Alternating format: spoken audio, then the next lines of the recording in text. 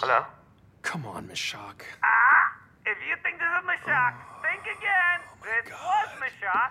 71 What makes him hours think that these ago. are funny? But even if you've What makes him unscrambled think this that these are phrase, funny? Wait, my this is what you trail choose to is leave on your phone for that? I mean, it's full. not even funny. It's not funny. Good luck. Mashak, it's neither of them are funny. They're not even... It had been 3 days since the Dion bomb. That friendly old boxing coach I'd interviewed, the guy whose facts weren't lining up, turns out he'd been dead for 7 years. Who had I spoken to? I had no idea. Whatever we'd thought this cover-up was, it now seemed like something far more sinister. Ray and Petra did the smart thing. They cut ties and left. Mashak was the only one who hadn't bailed. Oh God, you know what? It's not funny, Mashak. Instead, he'd give me a potential breakthrough. Apparently, I was about to be contacted by Pharaoh, a mysterious insurgent with intimate knowledge of ONI's tactics and buried history. That was the good news. The bad news? I'd heard nothing since. Pharaoh was a no-show. Mashak was AWOL, and I'd spent the past 72 hours listening to these 2 ridiculous pre-recorded messages over and over. You know what? Who do you think you're outsmarting? I'm the only human in existence who wants to find you. Good luck. My team had been reduced to this man. In a weird way, I'd been comforted by the idea of Mashak's constant surveillance. I liked knowing that at least somebody was out there, even if just to corroborate my existence. Mashak, Not reaching. are you there right now? This is a recorded message. Are you listening? You idiot. And now, he was gone. I was beginning to worry something had happened to him. Mashak, are you listening? Just tell me if you are. Wait, is that you? Mashak? I'm so glad you got through. Oh, man. Where have you been? So I could rub it in your face that you're now 3 full Oh, days come behind on! me. Oh, my God. Good luck. Oh, my God, if I ever get a hold of him, I'm going to kill him. I'm Benjamin Giroux, and this is Hunt the Truth.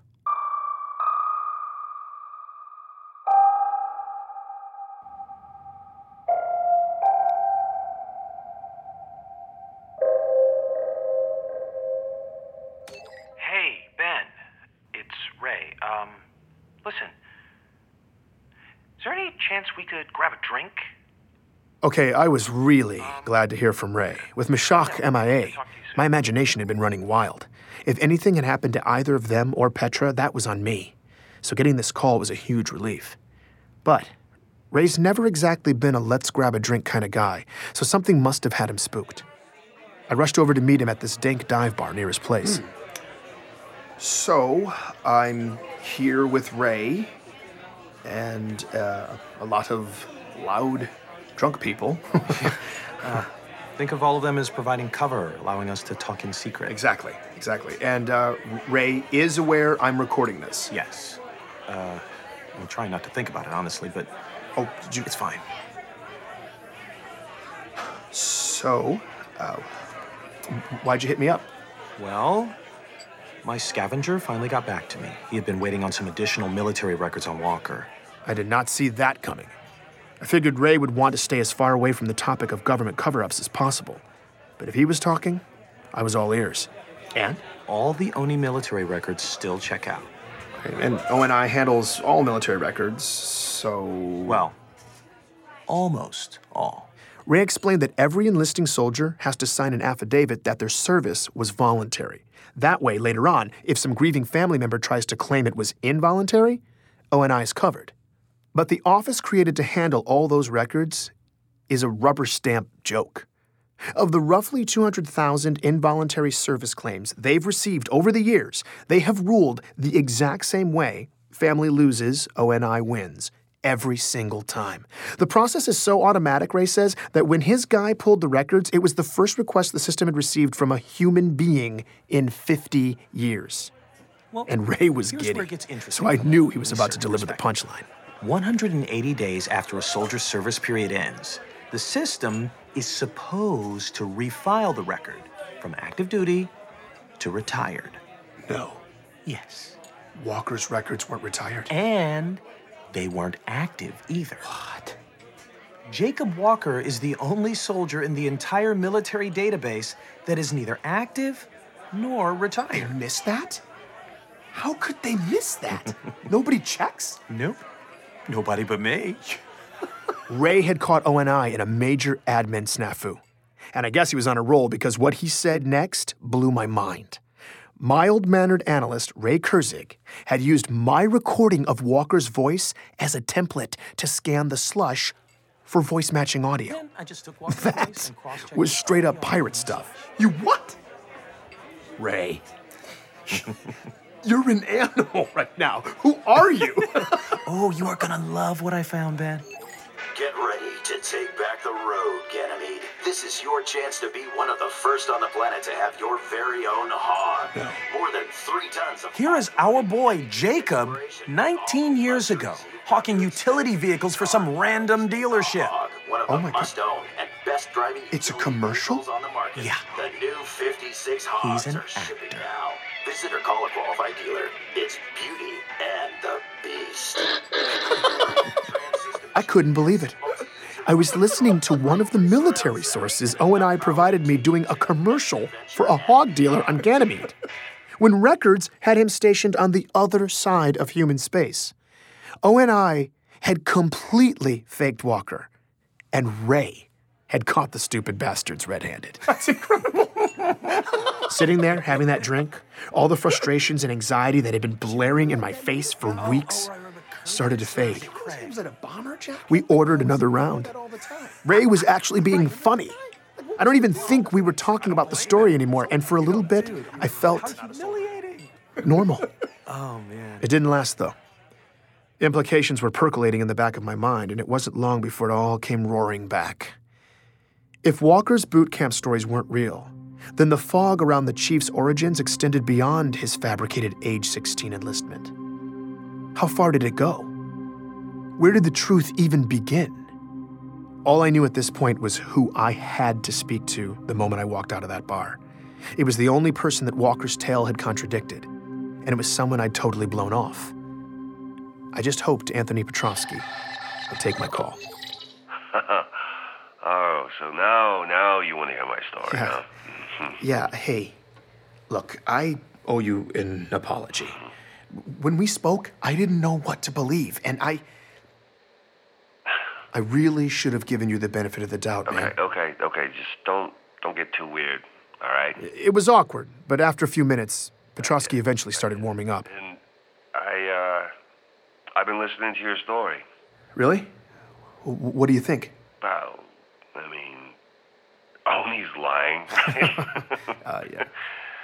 Nah, it's disgusting. Yep. You know, they just make up whatever the hell they want, like we're all stupid or something. You know, it's like, oh, where's the problem? Deep space? Well, let's just throw a glass planet at it, toss in some insurrectionist bad guys, and the story's good to go. You know, it's ridiculous. It's so ridiculous.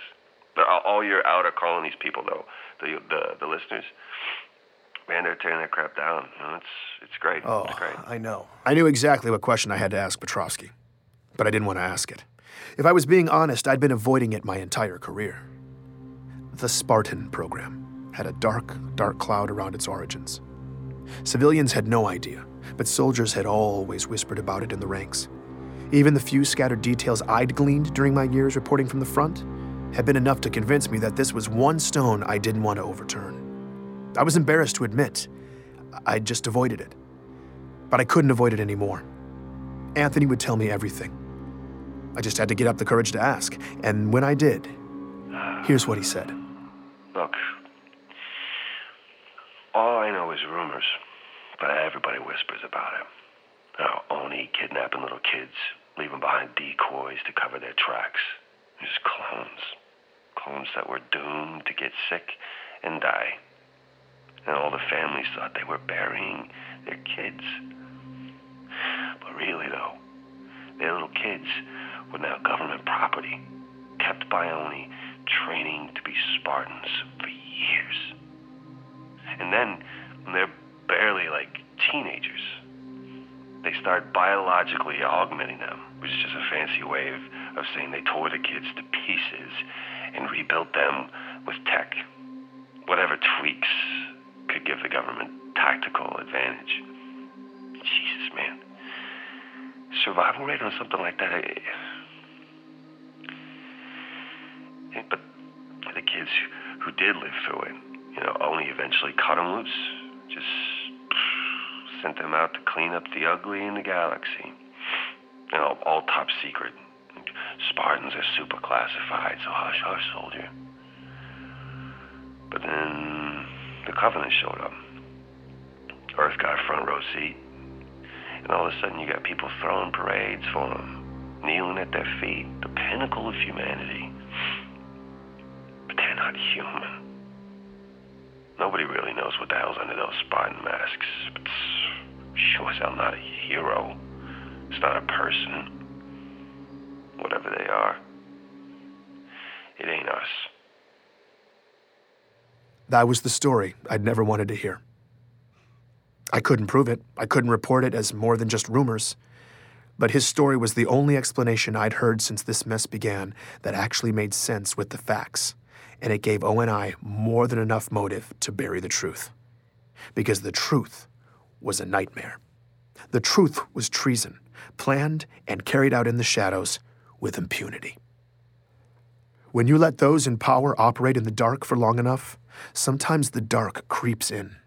Without checks and balances, it's in our nature to cut corners in the name of efficiency. Trim off pieces of our humanity, a chunk at a time, justifying every cut until eventually all you're left with is horror.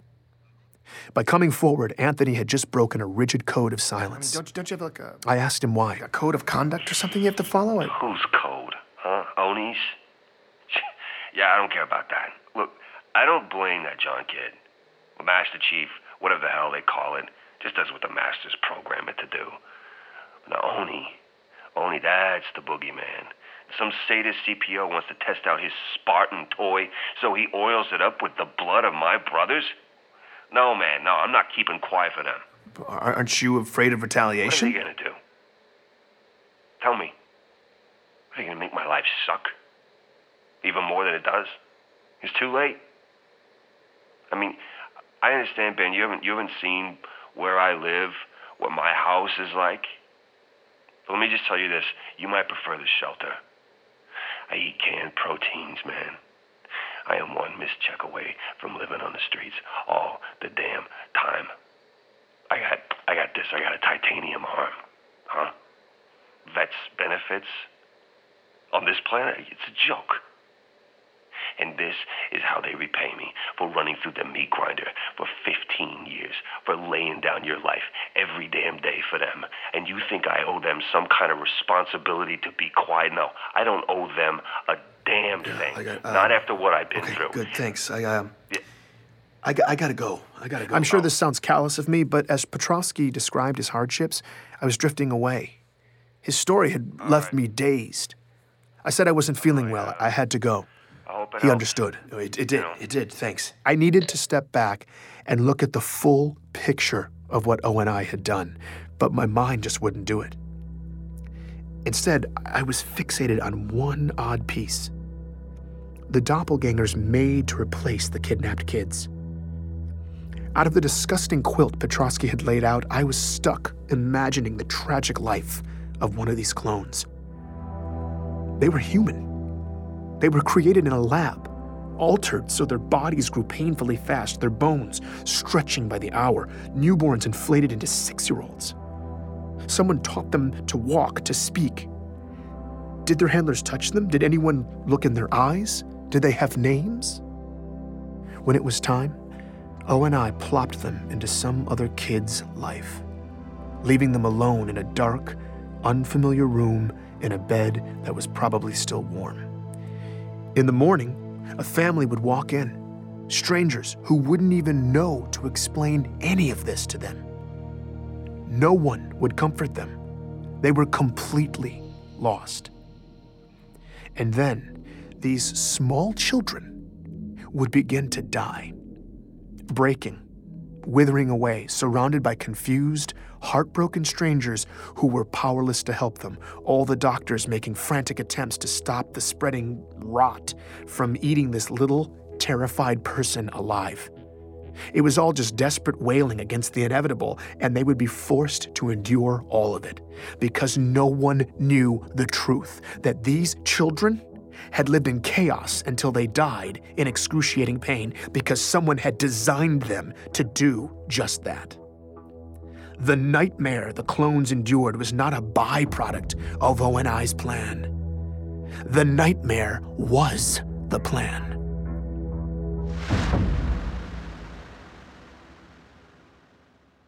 Did you hear an unpleasant story? It was still dark outside when I was awakened by that voice. I live alone and someone was calling me from the shadows. Ben, come in here. I was petrified. Then I realized it was coming in over one of the networks. My communication system had been hacked. I started recording. Pharaoh was finally here. And apparently, she'd let herself in. Did you listen this time? Yes, I did. I feel like if people knew this story, if we could prove the cover-up, it could really start a fire. Maybe, but you only have so much reach. With only controlling 90% of communication, that fire might take a while to spread. And we're not sure we have that much time. Not with what's coming. What? What's coming? The anomalies in deep space your friend Meshach has been tracking. We don't know what it is yet, but it's getting stronger. Pieces are moving out there, and we have to move faster. Okay. How? There are friendly ears in the UEG. People who have been kept in the dark, many of them with real power. And if they heard your story, they would come down hard. Who are you talking about? Politicians? Who's O&I been keeping in the dark? There are high-ranking senators who don't know about any of this. You need to tell them. Speak truth to power. Get Oni Brass in the same room when you do it so they don't have a chance to spin it, and the senators would be able to blow it all up right there. Okay, but what am I gonna do? Arrange a roundtable with O&I chiefs and Senate leadership? Even if those people ever were in the same room, they wouldn't invite me over to ambush half of them. I don't see the opportunity. We create the opportunity. How? By creating panic.